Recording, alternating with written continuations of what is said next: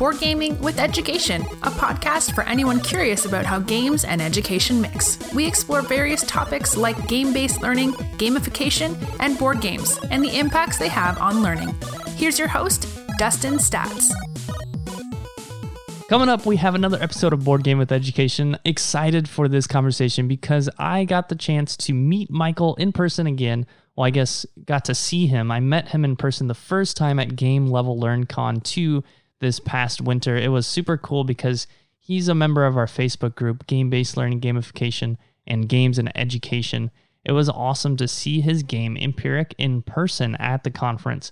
I kind of was a bit surprised to see it there because I wasn't expecting to see a game that I've seen in our Facebook group at a conference. And it was really cool to be able to meet with him in person again in Los Angeles and talk about his game.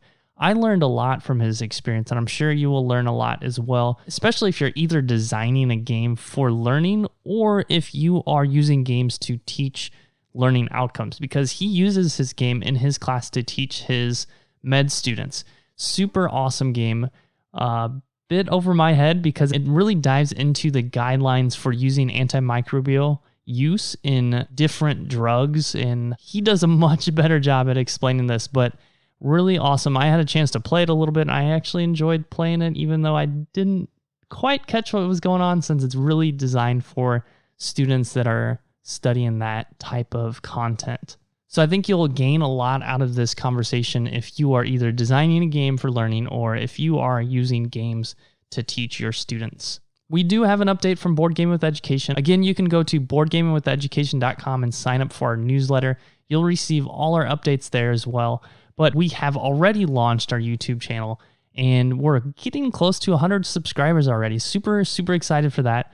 Well, hopefully by the time this episode comes out, we hit 100. So if you're listening to this podcast and you prefer video content, or you want that in addition to normally tuning into this podcast, you can check out our YouTube channel. We cover content that is different from the podcast, so it's always new, always fresh content. We do weekly live streams as well every Sunday at 12 o'clock Pacific Standard Time. Release 2 videos a week, so be sure to check out the YouTube channel. And with that, let's get to our conversation.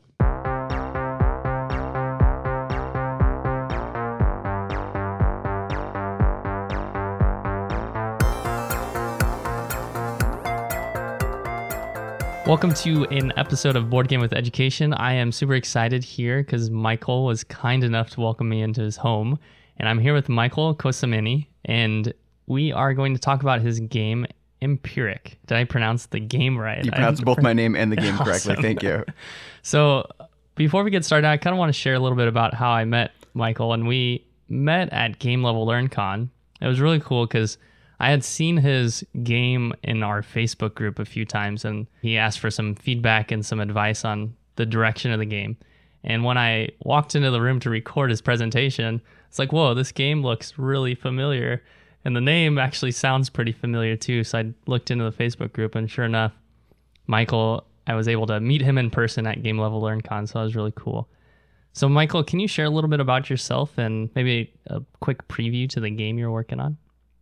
Yeah, so I'm a pediatrician, and I teach medical students and residents who are learning, after they graduate from medical school, learn how to be pediatricians. So I work in that setting, like in a clinical setting, teaching those doctors while seeing patients. So my game is for that sort of educational content and for teaching in that sort of setting.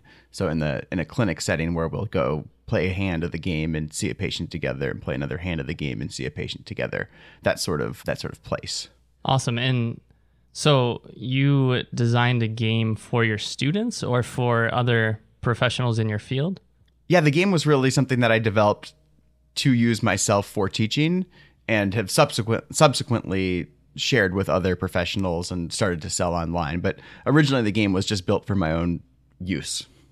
Awesome. And I'm super excited to ask you some questions about that because I had a chance to watch your presentation and I learned a lot from it and my experience with designing a game. So before we get there, can you tell us about a time you learned something through playing a game?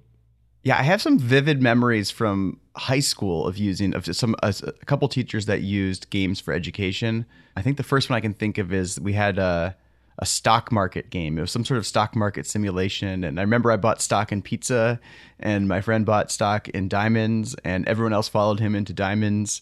And I learned how to lose in the stock market game then. Pizza was not a good investment. I thought, I just was buying the stocks that interest me personally. I still think diamonds are a scam. I've kind of maybe held a grudge about that. I mean, yeah, maybe they are. I also had a really good, I don't know what I learned from this module, but I know I absolutely enjoyed and remembered one of my best teachers in high school had a very big dominoes section. So in math class, we used dominoes for at least like maybe a week or two of class time was dedicated to dominoes. It was very memorable. Really cool. I've never actually heard of a teacher use dominoes for math. That's the first time. I'm sure it happens maybe often, but that was the first time I've heard of it. My math teacher used I think it was either Skittles or M&Ms to teach probability.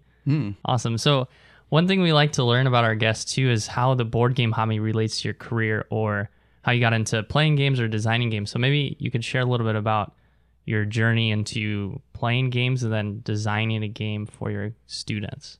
Playing games, I probably have maybe a dull backstory in that way, but I played a lot of Risk, and maybe it was grade school or middle school. And then I remember very vividly a friend bringing out a pack of Magic the Gathering cards, and I can still picture that like revised edition Grizzly Bear. That was the first one that I played with. So I played a ton of Magic. And then of course, more recently, hobby games with Catan and Agricola and, all the ones everybody else has played. So I don't have that exciting of an adventure into games. Why I teach with games, I think, is maybe more interesting. I think I'm not sure why I started doing it, but maybe for 5 or 6 years now, I've been kind of making small exercises, like pictures of. There's a lot of numbers we need to learn. So at what number of platelets in a child would we need to give them a platelet transfusion? Sort these indications, or match the skin finding with an associated brain, like print out photos at CVS and have students match the pictures together. Or I'd have a set of abstract paintings that sort of represent something a child could do, and have the students sort those photos in the order a child could do them. So I use lots of little small exercises for teaching, especially since I need to teach in very short segments of time. I kind of am stealing that time from clinical work is how I feel about it, and have to kind of be very respectful of my students' time since they have a lot of, real work and fairly important work that they need to do. So I do a lot of very short exercises. I find it's very good for engaging students that have a lot of distraction, a lot of other being pulled in a lot of different directions. A short game is a really good way to get people off the phone, off the computer, into the table for a little bit of teaching in a busy day. Yeah. So both for fighting for their attention, but also like engaging with the content, and people get competitive. They really put effort in when you're using a game to teach. Yeah, I think that's huge. Is one thing you had said is, especially just playing board games with family or friends, is putting away the phone, right? If you're lecturing and adults or university students, they're going to be on their phones and multitasking, right? They're going to be texting and listening at the same time. That's kind of the nature of our society now, right? But when we're playing games, it seems like we want to be involved in that game or that social interaction with our peers. And if nothing else, that something is like physically in your hands. You can't hold your phone and type on the computer and hold cards in your hand at the same time. I think there's something about the tactile nature of tabletop games I think is really great for education. Right. Awesome. So, and then you went from designing these different types of activities that were either game-like or games, and then you decided to create your own. What made you go there? Like, what made you take that leap? I think most people that make games do have a thought of a game up front and build a prototype and test the prototype. What happened to me was a little different because it kind of did just blend from these exercises into the full sort of standalone serious game. I just printed on drive-through cards, like a print-on-demand service, a bunch of names of antibiotics and classes. I just thought, hey, antibiotics are fun. I'll use these for something. I just printed them without any true game in mind. And through playing with them with students and using them for teaching, the game itself kind of developed in an iterative process out of just a big stack of cards that had names of antibiotics on them.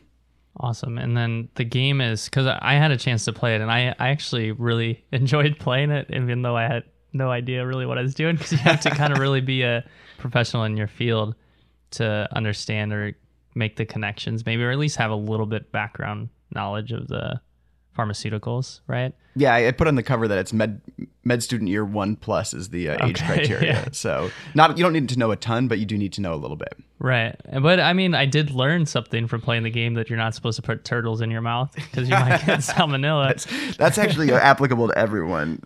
Kids under 6 should not have turtles. No one should put turtles in their mouth. And just because you don't let the kid touch the turtle doesn't mean they can't get salmonella. So I think if anyone's going to take one thing home from this podcast, I'd really like that to be it. Turtles. Oh, yeah, but no, I did have fun. It was fun to kind of guess, I guess, to what like pharmaceuticals might help treat something. And that was entertaining for me just because I got to learn a little bit. So what is the game like exactly? Or can you give us a rundown of what it's like to play? So the game is just cards. It's a card game where students will compete to match antibiotics with the infections that those antibiotics treat. So at a given moment, each student will have about 5 cards in their hand. There'll be about 5 infections available on the table for them to treat. And these infections will have variable scores. So you treat something very difficult like meningitis and you score 7 points. You treat something very easy like an ear infection, you score 1 point. So based on the difficulty in getting the right antibiotics and the difficulty of the educational content, there's variable score. And really, you just take turns treating these infections. If you get them right, you score points. If you get them wrong, you don't. And because your choices are limited by the cards in your hand, there's a little bit of chance to the game. It's not just, like a Jeopardy game where you just answer questions correctly or not. There's a little bit more of a game to it to keep people engaged, and also so people can feel like it's not just a competition of who knows the most. The game also uses there's some intricacies to the scoring to encourage people to not use antibiotics when antibiotics it's an option not to treat. So we try to teach a little bit of stewardship with the game. So certain types of ear infections actually don't need antibiotics. You could either use antibiotics or not. And the solution in the game where you don't use antibiotics scores you more points than the one where you do. So it's trying to teach both the correct treatment for all these infections, but really what's best from a stewardship standpoint as well. That's super awesome. I love how you use the game mechanics and you look at real life examples of that profession, that as a professional, what you might do, and how some are more difficult as a professional and they actually score more points in the game, and how you may not need to use any drugs, I guess, to treat something. And that's a bonus for the player.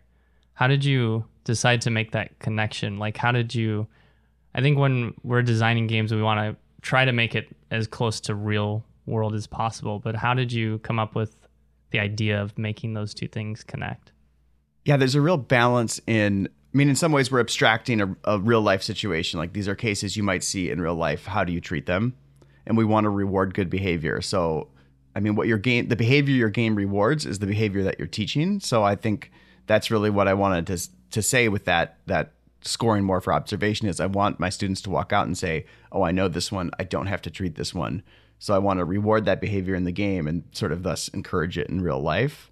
I don't know why or how I thought of that, but that's what I'm trying to do with it. Right. No, I think that totally makes sense. And for me, it's really important as a teacher, right? If we're looking at a bigger picture, like a classroom and just how you want your students to interact in your class, you encourage different behaviors through maybe rewards, or you discourage other behaviors through like punishments, I guess. But I think that's applies to a game too, right? And the example that you gave about not treating something with drugs, but maybe letting it pass. I don't know. I'm not the professional. Just watching and waiting, right, and making, and seeing if it gets better on its own. Yeah. I think that's really important. There's a lot more like that. 'Cause the game really does abstract away a lot of what happens in real life, right? I really tried to teach that core match really of which antibiotic goes for which infection. That like through different iterations of the game, I definitely had it be a lot more complicated, a lot more of a robust game with, certain infections having less time to get to treat them or additional ways to score points beyond that core match. And I really found that, all those mechanics didn't really serve the educational goal, even though I found them more fun to play with when I was like playing with my friends who were playtesting with me. So I think that was the other like important thing in the iterative process is like really cutting away everything in every mechanic that isn't targeted at a specific educational goal for your game. Right. Yeah. You have to, if you're using a game in class, it has to be entertaining too, a little bit, or fun, engaging, I guess, not entertaining, but engaging. And the engaging part is the fun part. Right? Yeah. Awesome. So one thing that I like to see was your design going from your first iteration to your end. What was that process like? So this might be someone, if they're interested in also creating a game for the classroom, what advice might you give them through that iteration process?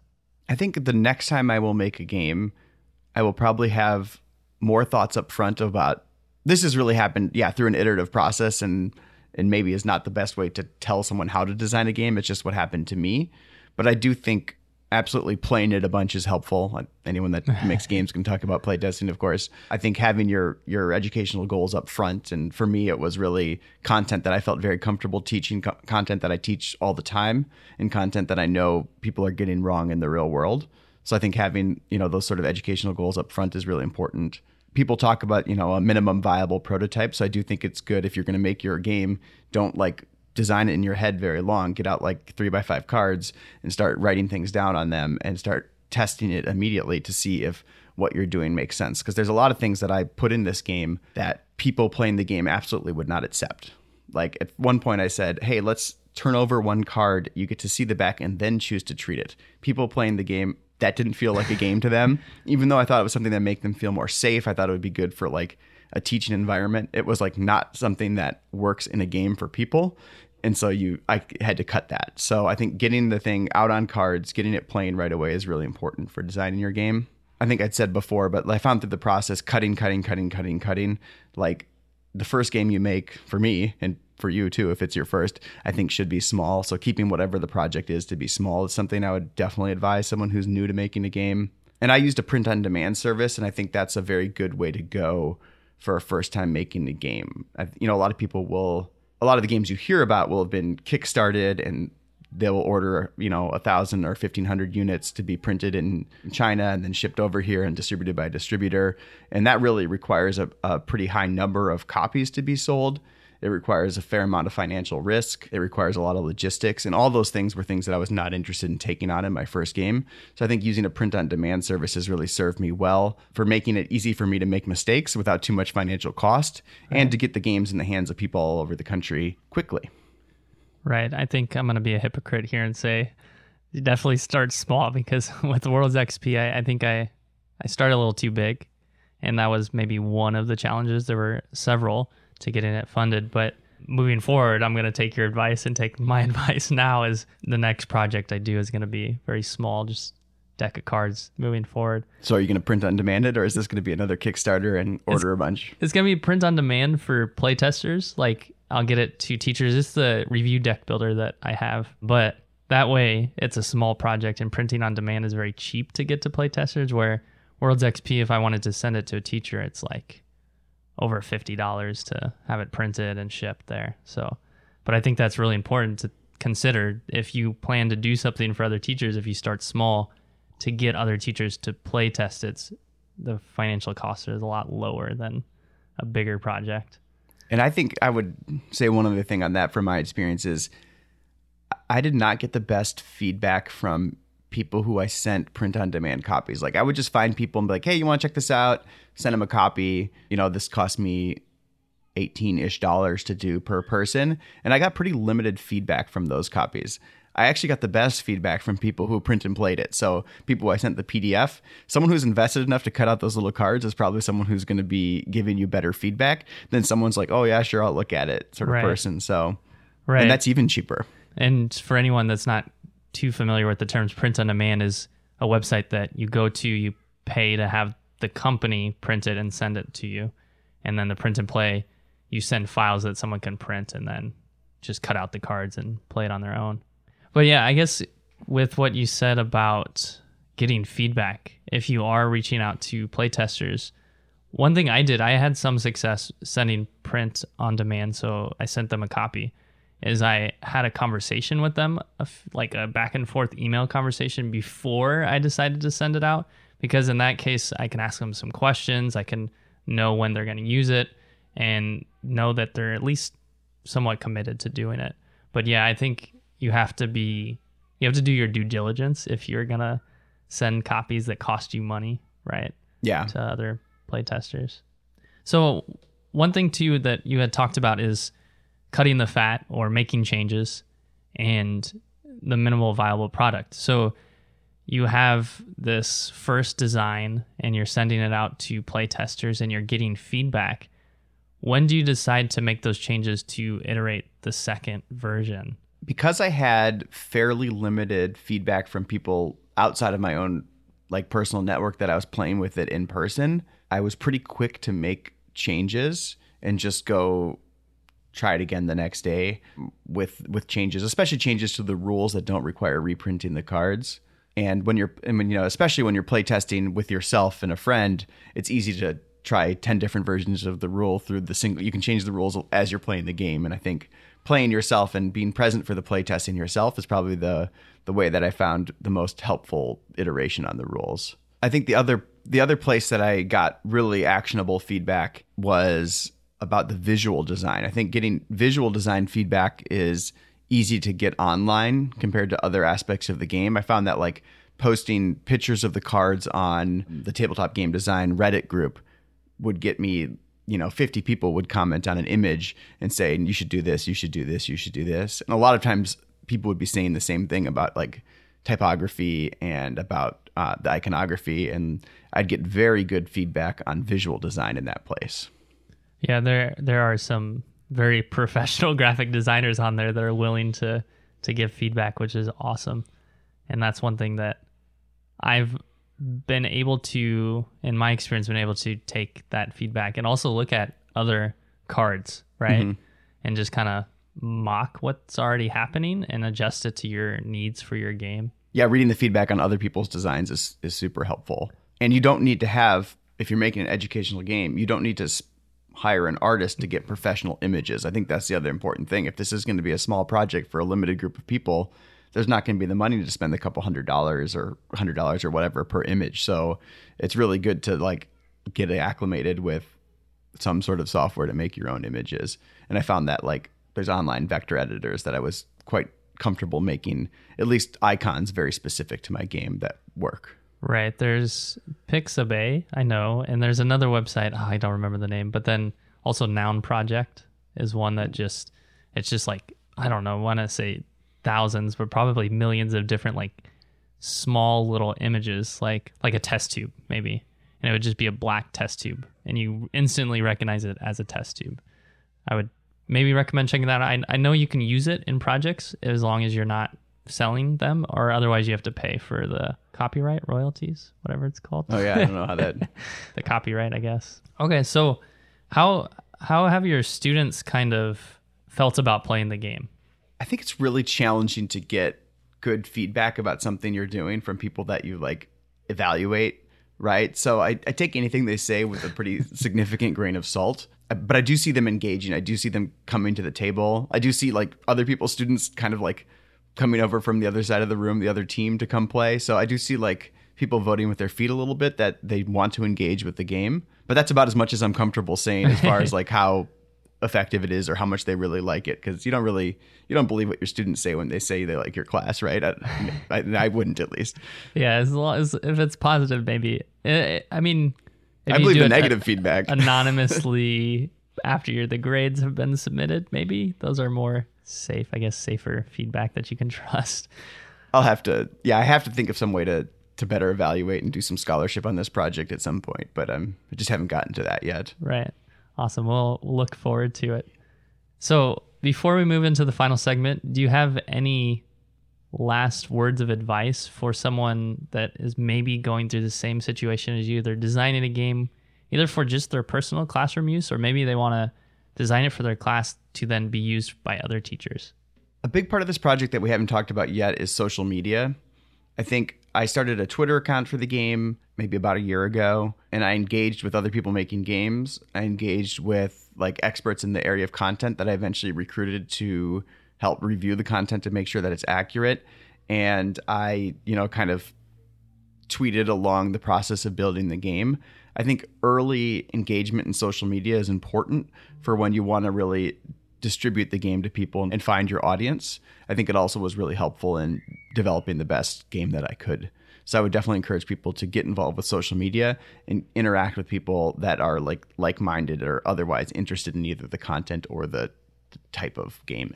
Right. I think social media is huge. And one thing I might add to that is, and you kind of hinted on, is engaging with your audience too, more than just posting, because we're getting so much information on social media, right? We're not going to really engage with the content unless we're being engaged with, and kind of thinking of ways to frame your updates on the game to get feedback from your audience is good too. Yeah, there's the post that gained me the most followers or the most engagement had nothing to do with the game. It was just dumb jokes about antibiotics for the most part. Like, there's a lot of room just to engage as a human or as a troll or whatever. Like, just get out there and engage with other people about their posts, or answer questions that are unrelated to your product with that. I think that was really helpful in finding people too. Right. I don't remember where I heard it, but they had said they worked like a year just on a forum. Was that, I don't know, I can't remember who it was. They were just answering questions on a forum for a long time just to engage with that community. And then eventually they were able to like kind of put out their product and everybody knew who they were.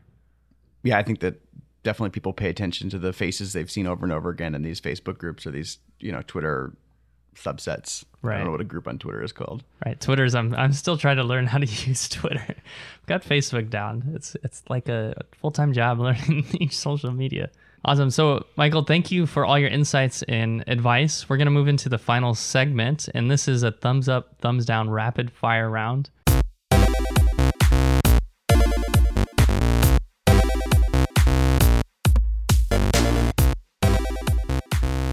I'll give you some statements and you'll give me a thumbs up if you enjoy or you like it, a thumbs down if you don't really care for it, and a brief explanation why. All right, so the first statement we have is, and I think I know the answer, deck builders. Oh, thumbs up, absolutely. I'm late to the game, really, but I picked up Dominion maybe 4 months ago and have been playing quite a bit of that. Ascension has a solo mode, so as someone with kids and not a lot of free time, I've been playing that one at night sometimes. And Friday, I've been banging my head against Friday for a while, which is a little tiny solo deck builder that I'm pretty sure is impossible, or I'm just not very good at games. But I'm enjoying it. Enjoying losing. I want to try that one. Dominion was the game that got me back into modern board games. I really like Dominion. It's good because you can kind of watch TV while you play too. I think that's I've been enjoying, watching television and just, what's it called? Parallel play or something. That's the medical term for what kids do, but like multiplayer solitaire sort of vibe, I like that. Yeah. Kind of just doing your own thing. I'm bad because I'm a bit impatient and I'm pretty quick with deck builders. So when I play with my wife, I kind of want to skip her turn and just go. That's what the television's for. Yeah. All right. The next one, since you are in the medical field, Operation.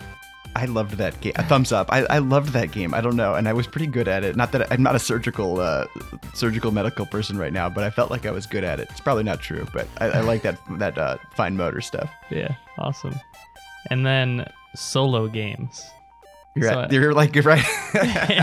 Got all thumbs up, baby. Yeah, all thumbs up, perhaps. I love solo games just because of the reality I live in. It's hard to find time. The last one, board game conventions. I've never been, so I assume they're terrible. I'll say thumbs down to board game conventions since I've never been able to go to one. You'll have to go. Maybe when your daughters are a little bit older, you can go to one. Yeah. I have weekend obligations for my work, so it's hard to sneak away for something for fun, unfortunately. Right. Yeah, awesome. Well, Michael, thank you again for sharing your thoughts and insights. If anyone wanted to come find you, not come to your house, but find you online, where might they do that? Probably the easiest thing to remember is the games webpage, which is empiricgame.com, EMPIRIC game.com. I'm on social media on Instagram and Twitter with that same Empiric Game.